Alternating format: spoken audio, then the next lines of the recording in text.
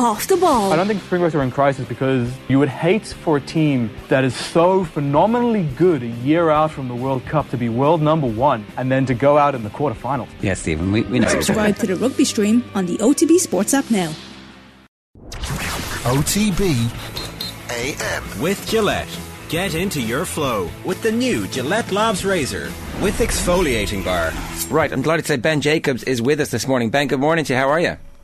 Good morning, I'm good. How are you? It's been a pretty busy 24 hours or so for you. Your reporting on this story is really interesting, and you've got really interesting details about when the divorce that was made public yesterday actually started in theory to happen. Is it right to say that a pre-season friendly, which none of us really cared about at the time, is now one of the seminal moments in Thomas Tuchel's life at Chelsea? Yeah, I think so. Not because of the results. Chelsea travelled to America, and in Orlando they played Arsenal and they lost 4-0. And obviously nobody should care about a pre-season result, but Thomas Tuchel's reaction was fiery. And Todd Boehly is all about people and culture at a football club. So Tuchel had been given more responsibility at Chelsea, which he'd asked for. And with that responsibility, naturally comes the balancing of lots of different things. And the new ownership group effectively felt like Tuchel shouldn't have been publicly that critical of the movement in the transfer market, because he knew that after that pre-season, there was months left of the window and in excess of 250 million to come, because he'd been told what the budget was. And if you're the manager and you're given more autonomy over transfers, then with that also comes accountability. So to bemoan the lack of movement and the problems with the transition didn't go down well with the new ownership group. And that began a kind of frostiness where Tuchel wanted to focus after that loss only on football, and the ownership group being quite inexperienced because Todd Boehly was interim. So where the manager wanted to do his actual job title, which is head coach, because he's preparing for a new season, and the ownership group needed him to step up and be a more active part of transfers. So when you add all of that up, that was the first point when the relationship broke down, and it only got worse from there as things got more chaotic as the window progressed. Now, I should point out that there's huge respect for Thomas Tuchel from the ownership group. They just assessed him, his personality, as well as his ability to coach a football team. They looked at the dressing room as well and worked out. We're just having a bit of trouble with your line there, Ben. We might just give you a quick dial back to see if we can get you on a slightly better line, because I don't want anybody to miss the detail of how the relationship breaks down. It's like any relationship, right, where on the face of it everything looks good, but it's the tiny little details that trip people up. Like, it's only when the sacking happens that you realise what's gone on behind the scenes. And as I said, like yesterday, the immediate reaction of most football fans was, Jesus, Tuchel's got the sack. They're doing okay. Not terribly in the league, and obviously they lost their first Champions League game. But then when you see the stats and the facts behind what's going on behind the scenes, because we just don't get that insight from a football perspective in a club until the sacking happens. But I mean, the Todd Boehly relationship with him now has come to light, and Graham Potter is going to be absolutely adamant to stick very close to Todd Boehly after what's happened here, because you can't fall out with bosses. You simply can't. And I know Erik ten Hag recently was talking about his relationship with the Glazers, and he spoke about the fact that, yeah, we do keep communication, we definitely speak every now and again, but that's important. You can't be missing the WhatsApps to your bosses. So yeah, it's interesting to see that the fact that he's the priority, Graham Potter, but they need to make it happen today, you'd imagine. But the Tuchel stuff and the insight, as Ben has, is just fascinating. Yeah, you can read his stuff on cbssports.com. There's a great piece about behind the scenes of Thomas Tuchel sacking, how Chelsea lost confidence in him, and it comes in those details where they're like, so you're going to help us with the transfer policy, and then he goes public with the transfer policy is nonsense. They're like, well, what?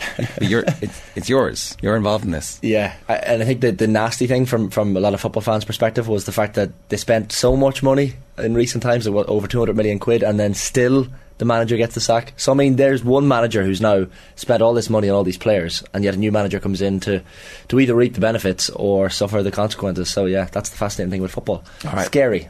It's 7:55. I think we can go back to Ben, and we'll go back to Ben. We may as well. You can hear us, Ben, okay, can you? Yeah, great. We were just talking about the details there, and you've got some great details about it. Them trying to keep in touch and keep communication going with the very modern mechanism of a WhatsApp group, which Thomas Tuchel wasn't having too much of. No, I mean, Thomas Tuchel wanted to do things his way with autonomy, and the new ownership group were all about communication. And that's because moving forwards, Chelsea are looking for a recruitment model that's going to be a bit more similar to Liverpool's, which is decision by panels and also using data.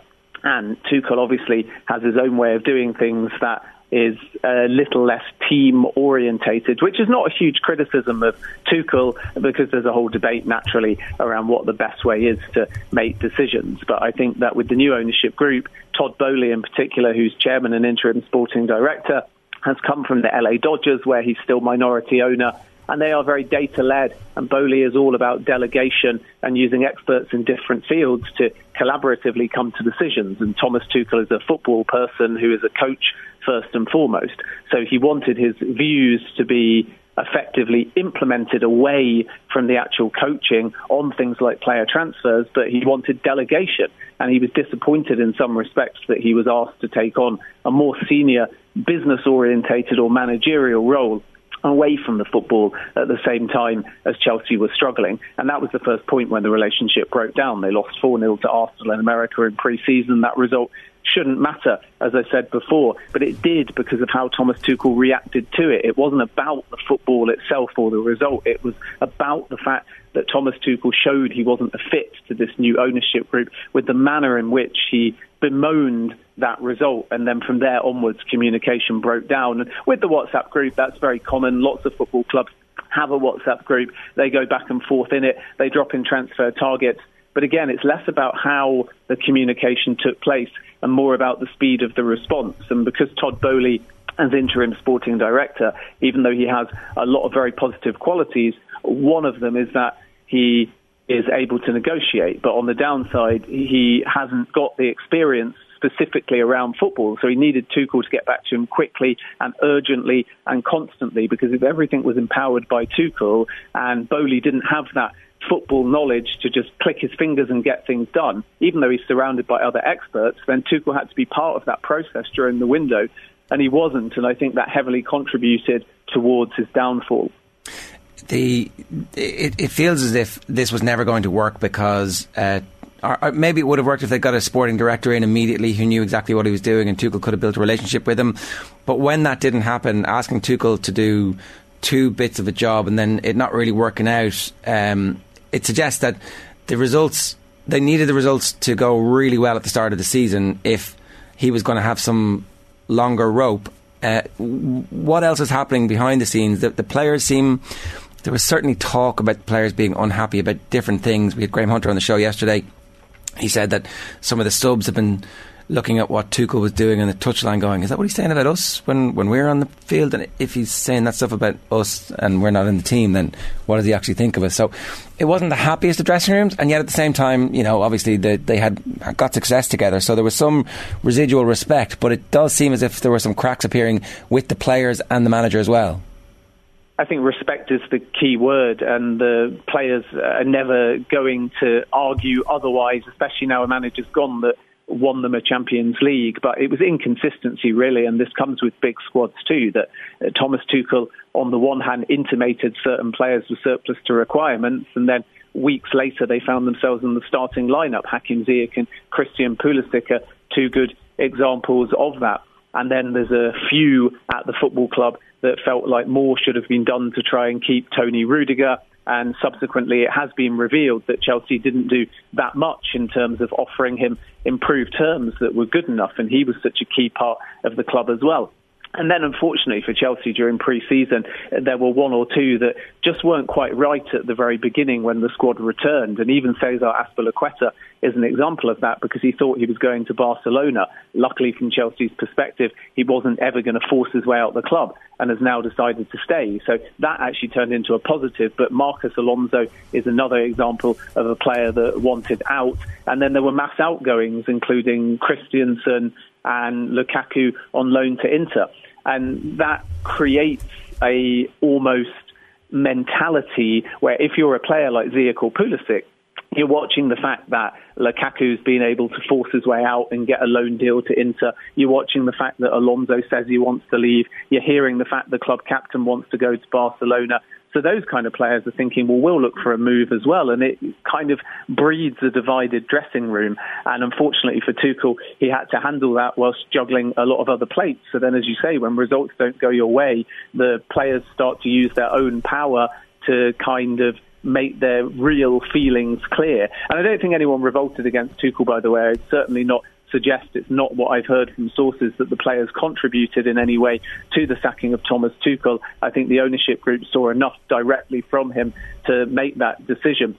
But what I would say is that if you look at Abramovich during the entire tenure, he was very distant and probably never had a meaningful face-to-face conversation with that many, if any, of the players, aside from when he was on the field, when they won the Champions League. Whereas with Todd Boehly as interim sporting director, as chairman, and as a new minority owner, and as a person that just has a different approach to how to run a business, he's there at Cobham almost every day, and that will continue for the foreseeable future, even when they appoint a sporting director. So that FaceTime is really key, because it means that not only does he see and hear things firsthand, but if he wants to talk to a player and hold a meeting and hear somebody's perspective directly, he'll do that. And that's exactly what happened, that Todd Boehly has been talking to players, and that's not around only Tuchel. It's not around trying to find out whether or not the players want the manager out. It's a broader point of he's hands-on and he wants to hear perspectives. So that's quite rare for an owner to be doing that. And it's a complete move away from how Abramovich handled his business and his football club. So it's never a case anymore of the ownership group hearing whispers or players having to resolve. It's an open-door policy at Chelsea. And I think before sacking Thomas Tuchel, Todd Boehly, Behdad Eghbali and the rest of the Chelsea ownership group already felt they knew the full picture and that Thomas Tuchel wasn't a fit. Should he, Ben, have done more? Like, I mean, in terms of attracting players, obviously the manager often leaves things to a sporting director or someone involved in negotiations. And I get the sense from your piece this morning as well that maybe Tuchel was the architect of his own downfall, and that he potentially, in particular to do with signings, Rafinha being one of them, that maybe he could have been more hands-on and more direct in negotiations himself. Yeah, I think that's fair. It's tough because it's pre-season, it's a transfer window, it's new owners, it's a Premier League season and a World Cup year. Everything is very condensed, and a manager doesn't want to spend too much time and energy chasing something he thinks he can delegate, especially not when he's a head coach by name. But the reality is there's fine margins in a number of these transfers, and when you've got a new interim sporting director who doesn't know the industry, the manager is key, because Todd Boehly has a lot of incredible qualities. He's a great negotiator, and he's very capable, by the way, of holding these meetings, because ultimately the old regime are still advising him. So he's not just going in completely cold, but it's like a politician where you walk into 5 diverse meetings in a day, and before each one, your assistants and civil servants hand you a briefing document. And Boehly is very good at processing that document and ultimately using it to his advantage. But you still need the manager there to make the final decision. And when Boehly and the American-led consortium joined, they gave Thomas Tuchel the power. They told him that they would back him, but in return, they needed him to be part of the pitch. So then when you look at Rafinha, that was a player that Thomas Tuchel desperately wanted, and obviously they agreed a fee with Leeds. So at that point, Todd Boehly can't do too much more, but Thomas Tuchel needs to be in the ear of the player, because everybody knew that he'd also agreed terms in March with Barcelona and had a decision to make as to whether he was going to wait for Barcelona or join Chelsea instantly on better terms. With Jules Koundé, Chelsea came for him a year ago, couldn't sign him due to circumstances out of their control, came back for him at the beginning of the window, and the player looked around London for housing, and then they turned to countless other defensive targets before coming back to Jules Koundé. And again, Todd Boehly agreed a, broadly speaking, verbal package to get the deal done, and Barcelona entered the room once again. And Xavi was calling both players, Rafinha and Jules Koundé, and giving them a clear plan, and Thomas Tuchel wasn't. So in the end, Jules Koundé thought, Chelsea have kind of messed me around for over a year. Barcelona really want me. And Rafinha thought, Barcelona really want me, it's my dream move, I'll just keep Chelsea on hold. Now, that's not only Tuchel's fault, but it's two examples. And then you've got Ronaldo, where Todd Boehly was very intrigued by Ronaldo. Thomas Tuchel said no. And that, for me, from Tuchel's perspective, is perfectly fine, because if he's to be given the power as manager, then when he says no, then that should be the end of the matter. But when you decline a player, there's a way of doing it. And I think that it's not just about these examples that I've given. It's about the manner in which they took place. So rather than just accepting that the manager has final say, but he might be asked about different things and different players from his interim sporting director. I think Tuchel saw Boehly more as owner, more as chairman, and didn't necessarily embrace or work well with the interim sporting director title, because he was so used to ultimately operating with Mourinho, who did all the legwork and left him to it. And I think that with Ronaldo, when the player was suggested, he was dismissed by Tuchel. So then when Ronaldo was brought up again, or when Tuchel's tactics were questioned by the new ownership group, and then again asked whether Ronaldo would fix the problem, at that point I think he felt like, why has Ronaldo come up 3 times? Why do you keep revisiting this? I'm the expert, I'm the head coach. And a lot of fans will hear that and say, you're absolutely right, Thomas. This new ownership group are interfering too much. And I think that will divide opinion. But whether or not you side with Tuchel or side with the new ownership group, that relationship in the eyes of the new ownership group became untenable, because there was just a constant disagreement over lots of little things, and one niggly disagreement is fine, and 5 or 6 start to breed a culture where they don't get on. But after 7 or 8 of these examples that I've given, the situation becomes untenable because communication started to break down. Yeah, it's like any relationship. It's tiny little details trip it up, and over a period of time, you're eating too loudly, you're breathing too loudly. I don't like I no longer like you. It's not you, it's me. No, it's definitely you. It just feels like that divorce was imminent. Can I just ask a little bit though about is Graham Potter walking into a situation where he's going to have to get Ronaldo at Christmas and put Pulisic in the team for every game, and or is that? Are the problems you're talking about actually short-lived, because they'll appoint somebody to the role and Boehly will eventually take a step back? Yeah, I think it's the latter, and that's why I feel sorry for Thomas Tuchel, simply because this transfer window is an anomaly due to the sanctions that Chelsea had before the new owners arrived, due to the speed of the sale, due to new faces and strategies, due to the board shake-up, the amount of outgoings of players and the money spent. All have created a storm, and maybe any manager that was used to the old regime would have struggled to handle it. And then going forwards, as you say, Todd Boehly won't be the interim sporting director, and I think that his removal from that position is going to be very key. And then from Graham Potter's perspective, he's used to working in a system where decisions are made by numbers, and he has his own recruitment specialist, and he's quite happy to work under a sporting director. And the best example of that is actually historical at Brighton, where Potter and Dan Ashworth had a phenomenal relationship. And that is the model that Graham Potter likes, with lots of different analysts, with lots of different perspectives, whether that's football-orientated, data-orientated, science-orientated, and so on, all contribute. And then he's allowed to continue his work thinking tactically because he trusts the people. And it's that word trust that's going to be really key going forwards. And I don't think that Todd Boehly pretends to be a football expert. And I think that the reason why any new manager can have more confidence and faith in their stability and not think that they're joining a cutthroat club is because you can actually look at the LA Dodgers and see there the culture that's been built, and realise from that particular club that there isn't a huge amount of change, there isn't a huge amount of turmoil in terms of players and staff. There is some stability there, and people at the Dodgers speak very highly. And Potter will do his due diligence, of course. He'll call and ask around. So that's quite reassuring. I think if you had this ownership group and they weren't involved in other sports franchises, there might be more alarm bells. But the end game, the long-term vision, is there for all to see at the LA Dodgers on and off the football field. And that will give Potter and anyone at Chelsea some confidence that Boehly does have a plan, and these to some extent are very dramatic but ultimately just teething problems.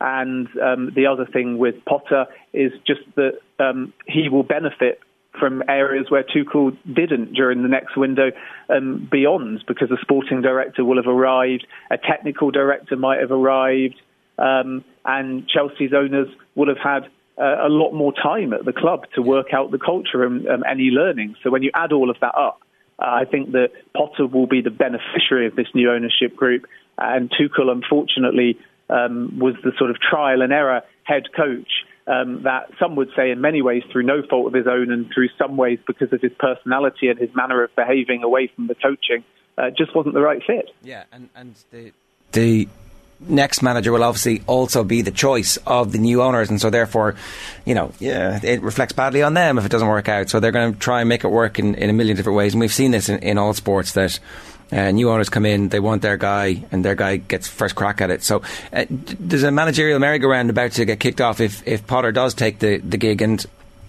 it looks for all intents and purposes that that's more likely to happen than not. Will Brendan Rodgers be a potential for Brighton? Is that Leicester job up for him? What's your take on that? Because I know you've been covering this story as well. Yeah, I think that Brighton respect Brendan Rodgers, and the question is whether Rodgers sees the current crop of players and the form that they're in and thinks that that's going to be a more stable gig than Leicester. There's no reason to leave Leicester if you look at Rodgers' long-term tenure there, because he's still got an ownership group that would like to try and back him, but they've had to take a step back financially because of COVID. Their business isn't duty-free, and the fact that Leicester have paid high wages for a long time as a byproduct of their success. And then add to that a lot of money has also been spent on an excellent new training facility. So even though that's positive in the long term, in the short term, it's meant that everything's dried up and Brendan Rodgers is very frustrated. So if Brighton were to make an approach, would he potentially consider a move? And I think from Brighton's perspective, they very much see Brendan Rodgers as a candidate. Brighton would also, in my view, and speaking to sources actually originally based upon the Chelsea gig, I think Brighton would look at Pochettino.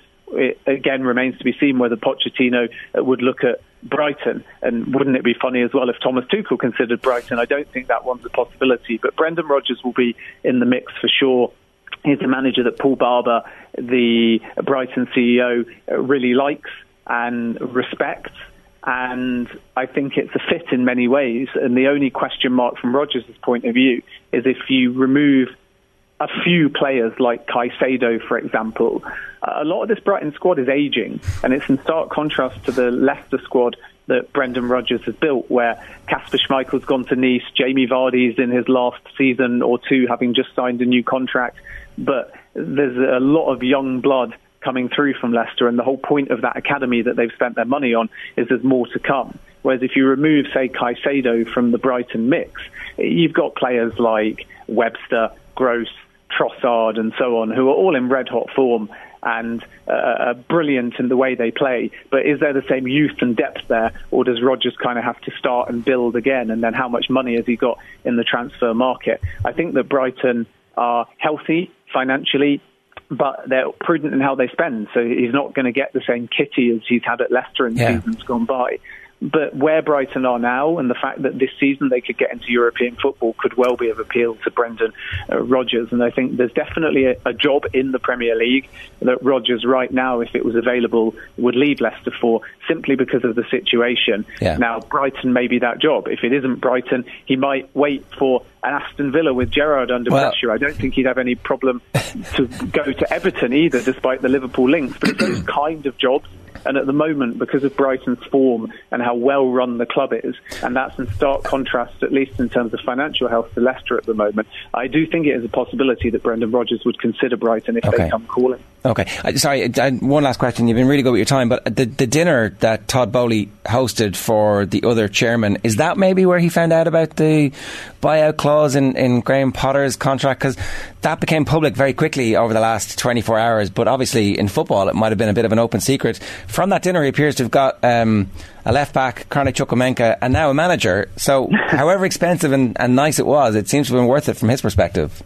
Yeah, he got derided for that meal, and it just shows you the novel approach can pay off. And instead of thinking of football clubs as rivals, I think Boehly wants to work collectively and collaboratively, and he also has a good relationship through Clearlake Capital, the majority owner at Chelsea, with Newcastle's owners as well, because the PIF, the Sovereign Wealth Fund, part of the investment portfolio of Clearlake Capital, and they were seen together at Stamford Bridge, Newcastle and Chelsea's owners, and this is what we're going to see, is a number of executives talking very openly. But I don't think that dinner was the place where the release clause was known about. I think it was before that, to be honest, because there's a number of people in football at lots of different clubs that when Potter suddenly becomes available, and he was linked with Spurs a few years back as well, they've always said the same thing, that there's a release clause there. And that's just kind of credit to Brighton in many ways, that they accept their position, even as a Premier League club at the moment, are in a European position,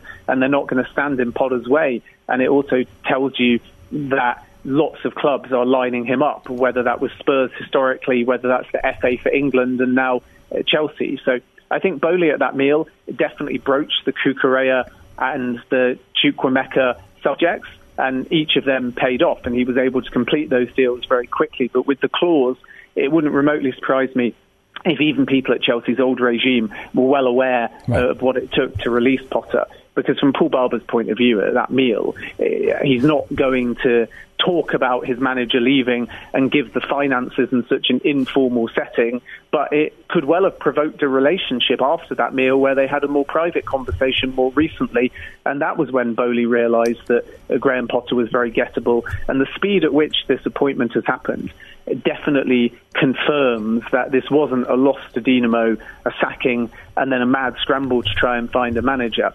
Because to get a meeting yesterday with Potter, to know you can get him financially and that Brighton give you that blessing, it's absolutely obvious that Todd Boehly was starting to line up Graham Potter probably a week or two ago, not a day or two ago. Yeah, Ben, great stuff. Thanks a million for joining us. Cheers. All the best. OTB AM. With Gillette. Get into your flow with the new Gillette Labs Razor with exfoliating bar.